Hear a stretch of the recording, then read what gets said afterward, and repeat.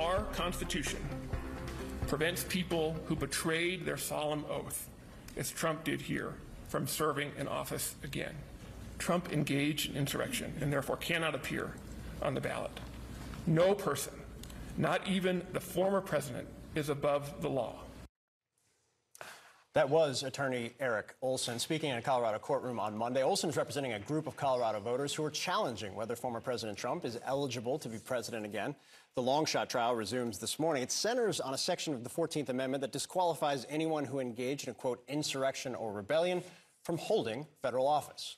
Challengers used Trump's own words against him on the first day of this trial, playing clips from his speech on election night 2020 when he falsely claimed victory, and from January 6, where he urged his supporters to, quote, fight like hell at the Capitol. With us this morning in the studio, Republican presidential candidate Chris Christie. Governor, good to have you. You said it was that night, election night 2020. You're sitting on the set at ABC News, you're a contributor, and that's the moment when you decided no longer can I back this guy. Do you think, you're a lawyer, as you read Section 3 of the 14th Amendment, do you think that that precludes Trump from serving as president? I don't. I think you'd have to be convicted of insurrection or rebellion, not just accused of it. And so I don't think it does it. Okay, can we play this out? Yeah. If convicted, because this has been used against two convicted people from the insurrection, both in, I think it's New Mexico and West Virginia, and they have been removed from lower offices, though, because of this. Would that hold for a convicted Trump? Sure it would if he were convicted of it. But the problem is, even in the January 6th federal case, he hasn't been charged with insurrection or rebellion. That's right. So there's not going to be a verdict against him on that. And I think on a bigger way, I think it would be bad for the country for him to be removed from the ballot on what would be seen by a lot of people as a legal technicality. I think the much better way to go about it is to beat him. I don't think he has any business being president of the United States again.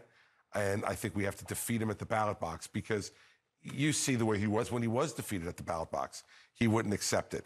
Can you imagine if a judge or a group of judges kicked him off the ballot? It would cause such tumult in this country that I would much rather have him defeated in an election than this way. And because of the way he's charged, I don't think it could happen. We want to talk about policy. In particular, foreign policy, obviously, given what we've been covering the last several weeks. There have been, I think, almost 24 attacks on U.S. bases or U.S. troops deployed in the region by Iranian proxies over the course of the last several weeks. The U.S. has struck back in at least one case in Syria. Is that enough? Do you believe that President Biden's response to those proxy attacks meets where it should be right now?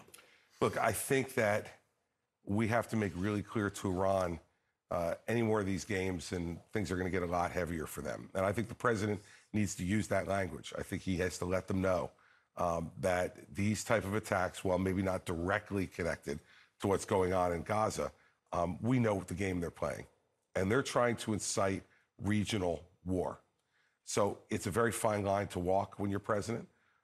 But you can't allow any other country, even through surrogates, to indiscriminately attack American men and women in uniform. So they continue to do that kind of stuff and it causes death or injury, right, then you got to strike back harder. But what more? So they've sent two carrier groups. Obviously, they have a rapid response force of Marines that have all moved into the region precisely to try and stop regional actors from acting. There have been airstrikes hitting Syrian Iranian proxies. What more would you do?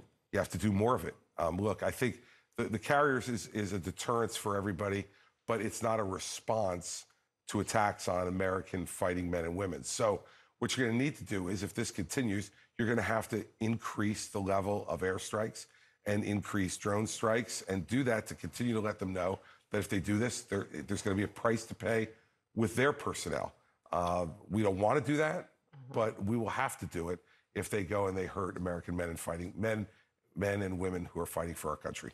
Where, though? John Bolton, who served while you were in the Trump administration, has for a long time been saying to stop Iran, bomb Iran. I mean, he even wrote a piece as such. Are you talking about more strikes like the Syria strikes on Iran proxies? Or are you talking about in Iran? Because if you were president, it'd be your call. Sure. No, I'm talking about Iran proxies. Look, if the attacks are from Iran proxies, then you attack those Iran proxies and debilitate them from being able to do that again.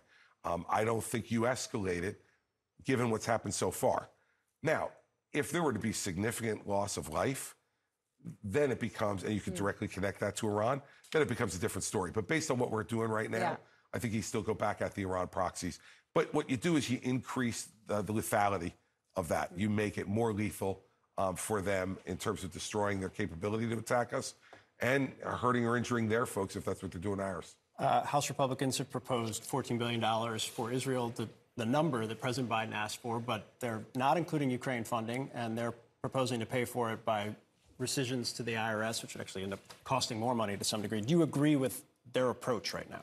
What I think is that it's a typical negotiating tactic when you have a divided Congress, right? So they know that the Democrats in the Senate are not going to agree to exactly that proposal. Do they? Yeah, they do. They do. All of them? Well, it doesn't matter if all of them, a majority of them know. And I think the Speaker certainly knows that that's not going to happen. So you set out a marker in a negotiation. This is what we would like on our best day. The Democrats in the Senate are going to do that. And then you've got to negotiate what's going to happen in between. And I think the president needs to get involved in that because of the importance of the Israel aid package. Now, on Ukraine, I would support it being done together. But I'm encouraged by the fact that the new speaker has said he supports aid to Ukraine. And so I assume that what he wants to do to try to keep peace inside his own caucus that he just barely got elected to lead is to have separate votes on that. And I think what you'll see is a majority of Republicans voting yes within the caucus and an overwhelming majority of Democrats voting yes on that. And I believe it'll ultimately pass. Before you go, if you were president and you were on the phone with Bibi Netanyahu, would you tell him we need humanitarian pauses? John Kirby at the White House told us yesterday we may need multiple humanitarian pauses. Do you think, I know you don't want a ceasefire, but does there need to be a pause to get some of these folks out, get Americans out, help the children? Look, I would think if we could get Americans out, that would be a goal for us to reach, but I don't think that would happen. I think what Hamas would want is not a pause. They would want to guarantee that Israel would not invade Gaza at all. And we can't give them that guarantee because of the attack they perpetrated on October 7th. They killed 1,400 civilians. It's not right. It's not fair. And Israel needs to degrade their capability to do it again.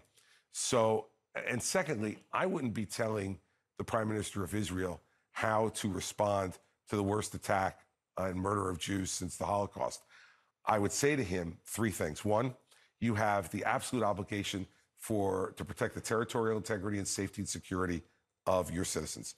Two, you have to degrade Hamas's ability to ever do this to you again. But three, keep your eye on the ball.